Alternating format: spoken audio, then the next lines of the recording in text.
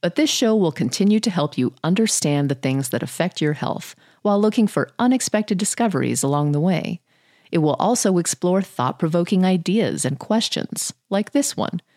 Exercise is one of the most important things a person with Parkinson's can do to improve quality of life in the near term and in the long term, with good evidence that it may slow progression of the disease.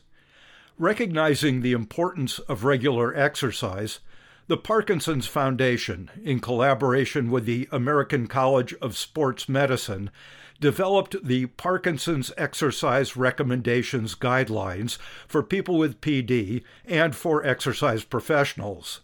They were developed and reviewed by a panel of exercise and Parkinson's experts, supplemented by physical therapy resources and PD-specific research.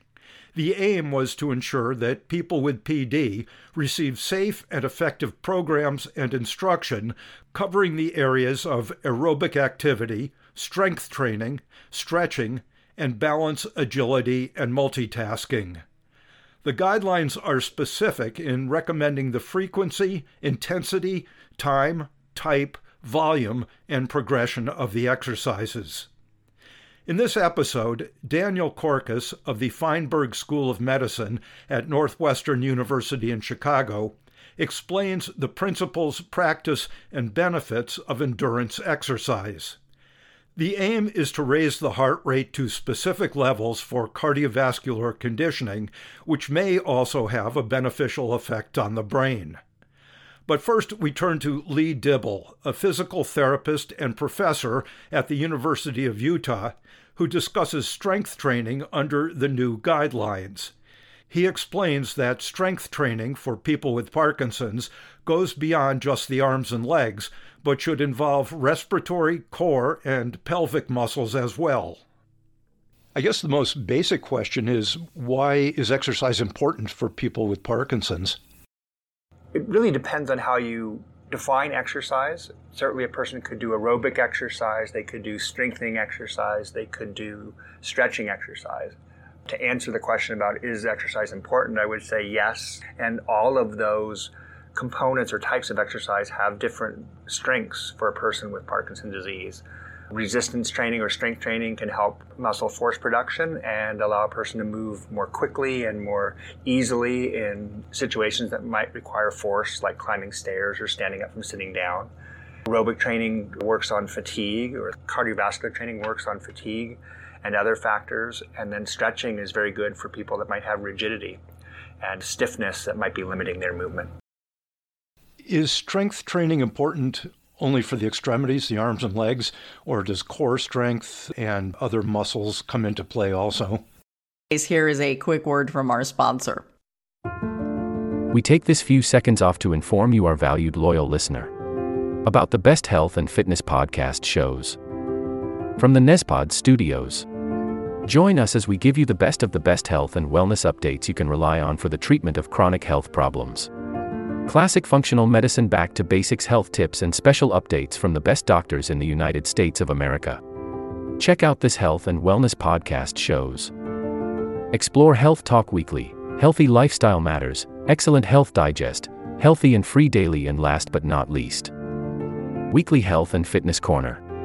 Also, check out Nasty Boy CC, the truest story never told fiction podcast, for that real life on the go experience with the 27-year-old golden boy who made our guest invite #1 list. He tells us about his story as it happens in real time and in real life. It's Nasty Boy CC, the truest story never told. Go get a load of that happiness, because happiness is healthy as we know it. Join us every week as we continue to provide you the best of health and fitness wellness updates from around the globe. Enjoy the show.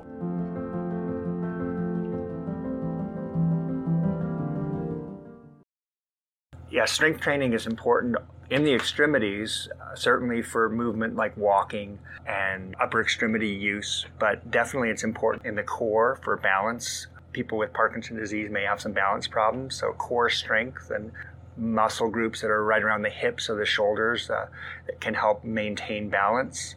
In addition, you have skeletal muscles that are responsible for generating a loud voice, adequate swallowing, a strong cough, even helping with urination and bowel movements. You can strengthen even the pelvic floor muscles. There's definitely benefits for strength training throughout the body. Is strength training the same as resistance training? Just to clarify the terms. That's a great question and clarification. When we use the term strength training, we are using it synonymously with resistance training. And what are people resisting? That is also a great question. People are resisting, in some cases, gravity. That's probably the most present kind of form of resistance. So your body weight or the extremities body weight against gravity is a great way to try to do some exercises. If we want to move on to try to use equipment, you can use elastic bands, you could use weights or cans of soup. We also have machines that we can strengthen people on that would allow more individualized resistance, but you can be very low tech and just use gravity or something that you might have in your kitchen. You had mentioned that strength training also applies to muscles of respiration, increasing cough strength, can benefit pelvic floor muscles. How do those get strengthened? You can't actually pull against a training band or lifting a weight with those, can you?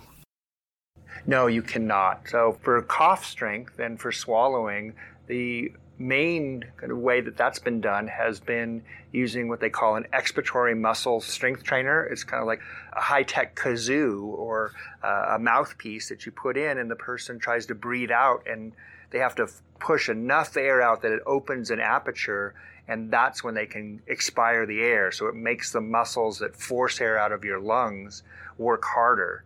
So they use that with a nose clip on, and they strengthen those muscles. And then when they assess how strong a cough is, those metrics of cough strength have improved. And in some cases, the metrics of swallowing skill, kind of being able to swallow fluid or some food down into the stomach rather than going into the trachea, those measures have improved. In the context of the pelvic floor, oftentimes that's just an isometric type of exercise, like you were trying to stop the flow of urine. Some people may have heard them called like Kegel type exercises, but they're isometric, kind of holding, trying to sustain a contraction of the muscles in and around your pelvis to try to maybe stop the flow of urine. And those type of exercises have been successful in some cases, decreasing incontinence type episodes. There's a chart out by the Parkinson's Foundation of all different kinds of exercise, aerobic, strength, flexibility. Under strength training, it mentions reps and it mentions volume of exercise. What do those two things mean? If you were to think of exercise as kind of a medication dosage, you'd have to kind of manipulate the dosage. So the way we do that for resistance training or strength training is you can look at the amount of repetitions that you do, the number of particular kind of movements that you do. You could actually do 10 repetitions. You could rest and then do another set. So you could add multiple sets of repetitions. You can also increase the intensity of the exercise by adding more resistance. So those factors, number of repetitions, number of sets, intensity of the movement, all kind of combine to make up the dosage of the resistance or strength training that you're doing. This sort of gets into the topic of progressive resistance exercise, adding more weight, adding more reps. Is that also beneficial, or do you get just as much benefit from staying at one level as trying to increase as you get better and stronger? Your body is very skilled at adapting to the stresses that are placed upon it. So if you were to pick a weight that is challenging for you right now and continue with that weight, it would eventually become easier for you. And you'd get less benefit from the exercise. Your body wouldn't continue to try to increase the size of the muscles or make the brain better at sending signals to the muscles. So the progression of some aspect of dosage is an important factor in continuing to derive benefit from the strength training that you're doing. Besides working on the muscles themselves, does strength training have any effect on the brain, on neurons, on preservation, on progression of the disease? That is a wonderful question. There is certainly more literature that supports the effects of aerobic exercise on progression of the disease. That being said, the few studies that have looked at the progression of disease severity in resistance training have had positive findings that suggest that it modifies the progression of the disease. The other way to kind of get a sense of if resistance training is modifying something about the brain is to look at the electrical signals that come from the brain to the muscles and what happens if you do strength training. And you see actually a change and an improvement of the electrical signaling of the central nervous system, the brain and spinal cord. The signals that come to the muscles, those are improved in people with Parkinson's disease after they've participated in resistance training, which suggests that it is modifying some aspect of brain signaling. With all these different exercises to do, strength, flexibility, aerobics, how much time in a day would someone be dedicating to this? My feeling is that you should try to individualize the exercise to the most specific needs a person might have. We could provide a broad approach and say, okay, you need to do all of these types of exercises. If you have the time to be able to do that, an hour a day would be wonderful to be able to devote to different types of activities like that. But in many cases, people have specific needs. A person that might have more rigidity from their Parkinson's disease might benefit more from the stretching type of exercise than they would some other types. A person that moves slow and has trouble with coming out of the chair and standing up or walking slowly or climbing stairs may benefit much more from something like strength training to increase the muscle force, whereas a person that has fatigue problems may benefit from aerobic training. So helping a person with Parkinson's disease figure out what they might benefit from most may be a good strategy if there's a limited amount of time. What are some recommendations and cautions for people either starting to do exercise or ones who are continuing it? If you're doing aerobic type of exercise, that is a stress on your heart and your lungs.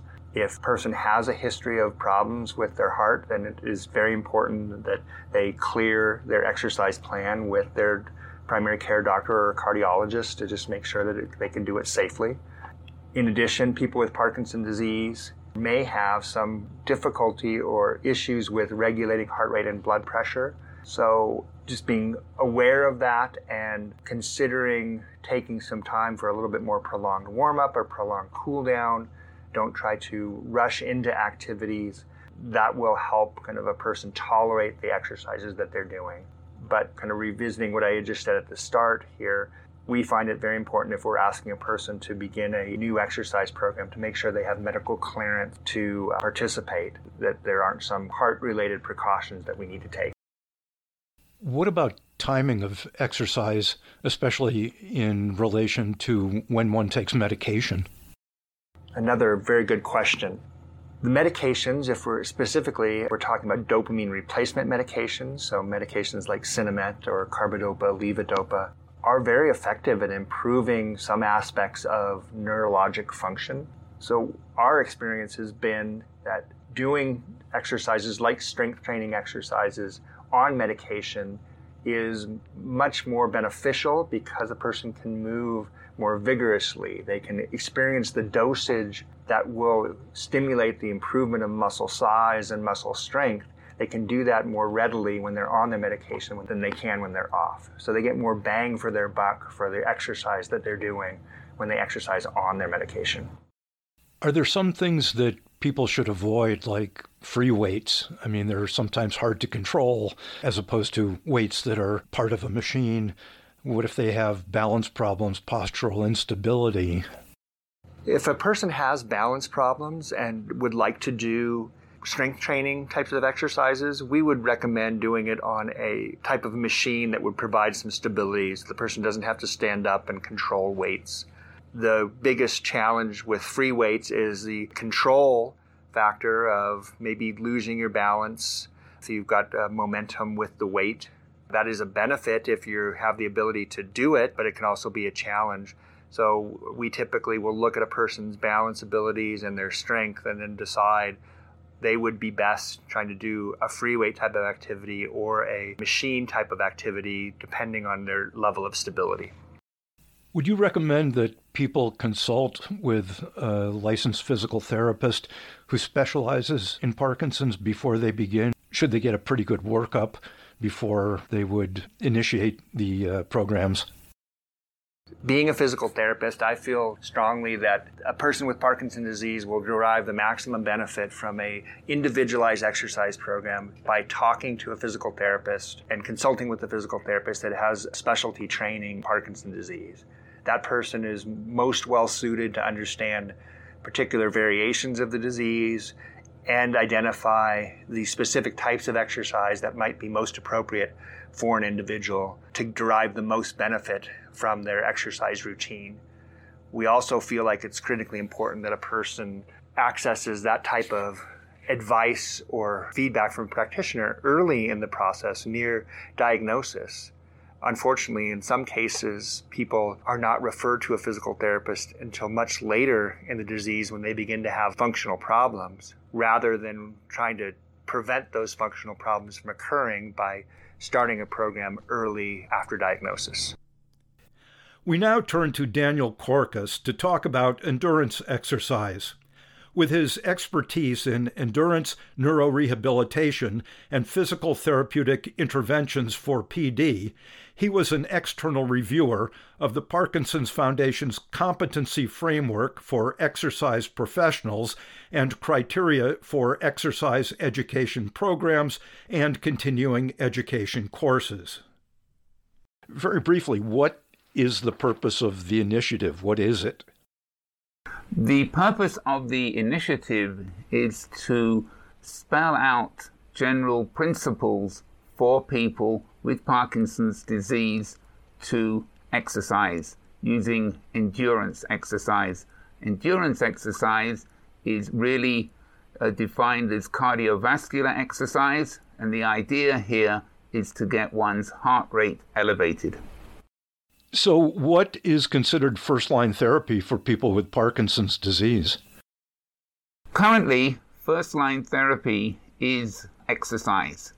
And so when people see a movement disorders expert, they will often be advised to start an exercise program.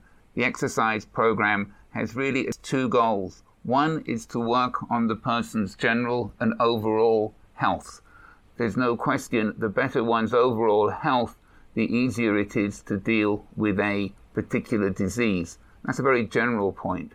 The second point is there's clear and compelling evidence that exercise helps both the symptoms of Parkinson's disease, that is the amount of rigidity, tremor, or slowness of the movement a person has. There's also mounting evidence that it may affect the progression of the disease. That is, people who do certain kinds of exercise may have a slower course to their disease. Does endurance exercise benefit only motor symptoms, or can it help things like constipation and cardiovascular effects of the disease? Endurance exercise has many, many benefits. Certainly, it's helpful for constipation, which is a main problem for people with Parkinson's disease. It's very, very good for the heart. Certainly can lower resting heart rate, which is very good. There's evidence from a wide variety of studies and a wide variety of pathologies that it is helpful for cognition. And so it really has a wide variety of beneficial and therapeutic effects. What constitutes endurance exercise? Types of movements, duration? What would you consider endurance? Endurance exercise is really defined as any form of exercise which gets the heart rate elevated. And it needs to be elevated for a reasonable length of time. So the guidelines from the Center for Disease Control suggest somewhere up to 150 minutes a week if the exercise is of moderate intensity, and perhaps a little bit less time if it's of a higher intensity. For Parkinson's disease, the evidence is quite clear. One prescription is to work out 3 to 4 times a week for 30 minutes and to keep one's heart elevated to perhaps 80 to 85% of one's maximal heart rate. So it's important to find ways to determine one's maximal heart rate, and there are several ways to do this. And then one exercises at 80 to 85% for about 4 times a week. I think without doing an actual calculation, in past I've seen suggestions that if you get your heart rate up to the correct zone, you should be able to talk, but you should still be breathing hard and things like that. Is that a reasonable way to gauge it, or do you really need to refer to some sort of formula? This is a great question. All forms of exercise are good, and certainly if one goes out for a walk and one can have a conversation whilst one is walking at a conversational pace, that is certainly beneficial for one. But if one's real goal with Parkinson's disease is to maximize the probability that one will slow down the rate at which the disease progresses, then it is important to find a way to measure heart rate and to track heart rate. There are many ways of doing that now. Technology has come on a long way. There are several ways to determine maximum heart rate, and the evidence for this simply comes from phase 2 clinical trial, which has shown the benefits of exercising at 80 to 85% heart rate. And so for people who really want to follow the best exercise prescription, then it is important to track one's heart rate and to work out consistently. But for those people who prefer a more moderate form of exercise, it is still very valuable to do. And so it really is a question of deciding what kind of person one is and how much one really wants to work to help one's own health. You were the senior author of a paper looking at the effects of moderate exercise or more intensive endurance exercise. And I think the measure you used was the Unified Parkinson's Disease Rating Scale for motor function.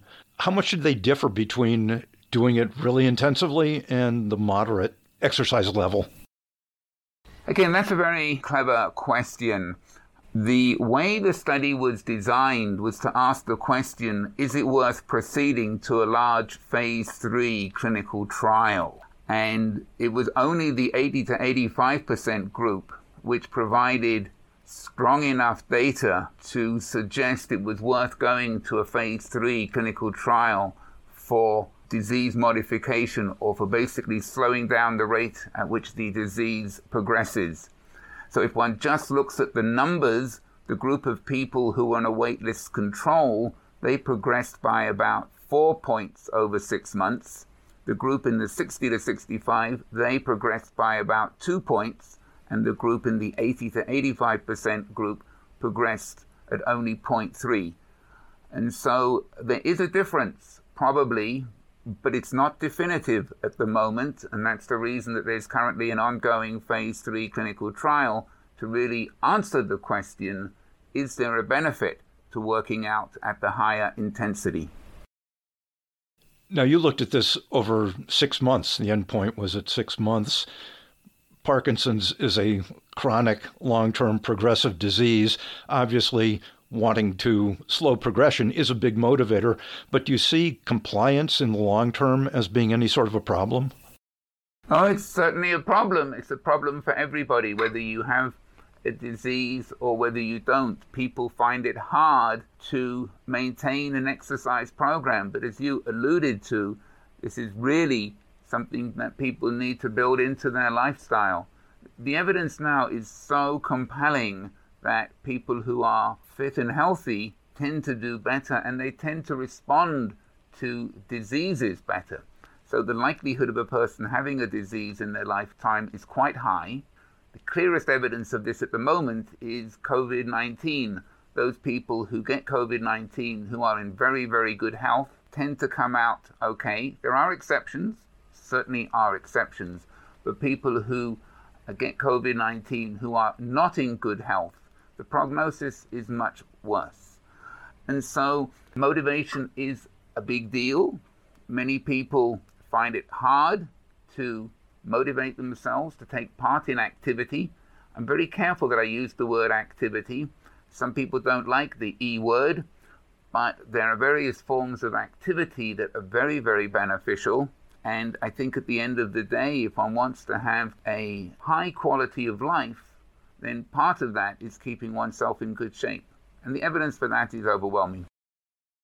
Can medications interfere with endurance exercise, especially in terms of getting your heart rate up? I'm thinking beta blockers for heart disease. It's probably hard to achieve a higher heart rate, or even medications for Parkinson's disease. So how do you compensate for those things? Again, that's a very good question. And it is very important that if one starts to exercise, especially if one's on a beta blocker, one discusses this with one's physician. All evidence that I'm aware of shows that it works just as well for people on beta blockers. So you're absolutely correct. The maximum heart rate that a person can achieve can be 10, 20, 30 beats lower. But then when they're working out, they're still basing their workout on that maximum. Another way to look at it is there are scales one can read about. One is called the Borg scale of rate of perceived exertion. It's abbreviated RPE. And if one's working out at about 7 to 8, that is a good vigorous workout. One will certainly be perspiring, and one won't be having the kind of conversation we're having now. That will be quite a hard workout. And regardless of the type of medication one's on, one can then work out with that degree of effort. The Parkinson medication is a very interesting topic, and this will depend upon the individual person. There is some benefit to asking oneself, how do I respond best to medication? How is it affecting me during the day? And certainly if one's going to work out quite vigorously, it may be best to time that at a point that the medication's having the maximum effect. Again, there's no one size fits all, but timing one's exercise routine within one's medication regime would be prudent. To do the exercises that are considered endurance exercises and that raise heart rate sufficiently, are they safe in terms of cardiovascular health, motor symptoms, your joints, freezing of gait, these sorts of things? The quick answer to that is yes, they're safe. The much longer answer is that everybody has to know themselves and be particularly mindful of their own situation. So if one does have freezing of gait, then a treadmill can be quite helpful because it does provide the stimulus to the feet. There's also an auditory stimulus. One can add other auditory stimuli to the treadmill, and all of that helps overcome freezing of gait. But it's then very important that one has handrails, and depending on how bad a person's postural instability is, there are ways to help with that. Some places have harnesses over the treadmill, so as soon as you fall, the harness gets you. Those are not universally accessible, but people do have to be very, very careful. Now, certainly if one's on a bike, an indoor bicycle, then the possibility of falling off is significantly less, and so that should be safe. But again, this podcast will be listened to by many, many people with a whole variety of signs and symptoms, and each person needs to be very careful. And if one's disease has progressed quite a bit, then working with a PT or a trainer to get the best possible advice to make sure one has no negative consequences of the exercise is very important. But the general idea which one sometimes hears that, well, if a person has a possibility of falling over, they're best left in a chair, a couch, or a bed, is so bad for people with Parkinson's disease. It's bad for everybody. It's a very outdated idea. And so the idea here is to move as vigorously as one can, but to find an environment that is safe, in which one can either have physical supports, or one can have a person supporting one, or both. The other thing that people can do, which I think is very good, and I see it at my health club all the time, a lot of people benefit from aquatic exercise. So if one's in the water, then falling over is much less of an issue. It's much easier on the joints. And certainly if one has arthritis and other ailments as well, one has to adapt one's exercise program. But a really good trainer, a really good physical therapist will be able to help a person adapt the exercise regimen to be appropriate for the particular person who's exercising. Should everyone who's going to start an exercise program of this sort get clearance from a physician or a physical therapist who's trained in Parkinson's disease or equivalent health professional? It's a very blanket statement. Should everyone, given that I'm doing a podcast here that's published, I think the safe answer is always yes. And certainly if one gets medical clearance, then that is the safe question. If one's been exercising for a while and if one has no concerns, but I'm a great believer in safety first, and physicians are there to help, and they're very happy to do so. Is there a way to summarize your recommendations in a nutshell to leave people with a thought that they can act on? My final recommendation would be for everybody to do as much exercise of the endurance kind that they are able to motivate themselves to do. Even if one goes out for a small walk, it is much better than doing nothing.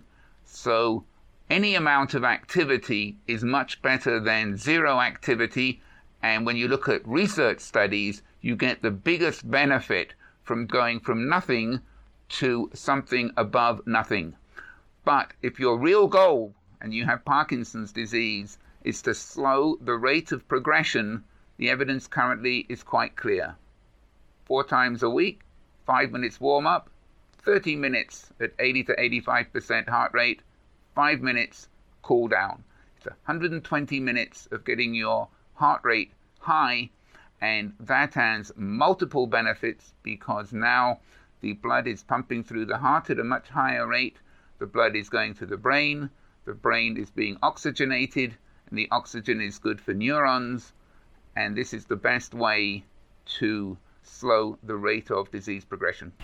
The other thing is, which is the evidence here is also quite clear, if you don't have a disease, it is protective of getting a disease. So if you looked after yourself consistently over a period of years, the probability of getting Parkinson's disease is significantly reduced. You can tell yourself, 1, I'm helping my current physical health, and 2, I'm decreasing the likelihood that I will get a future neurodegenerative disease. I really appreciate it. Thank you. This will conclude the episode. Thanks for tuning in. If you like what you hear, please leave a comment and subscribe. Thank you. This will conclude the episode. Thanks for tuning in. If you like what you hear, please leave a comment and subscribe. Thank you.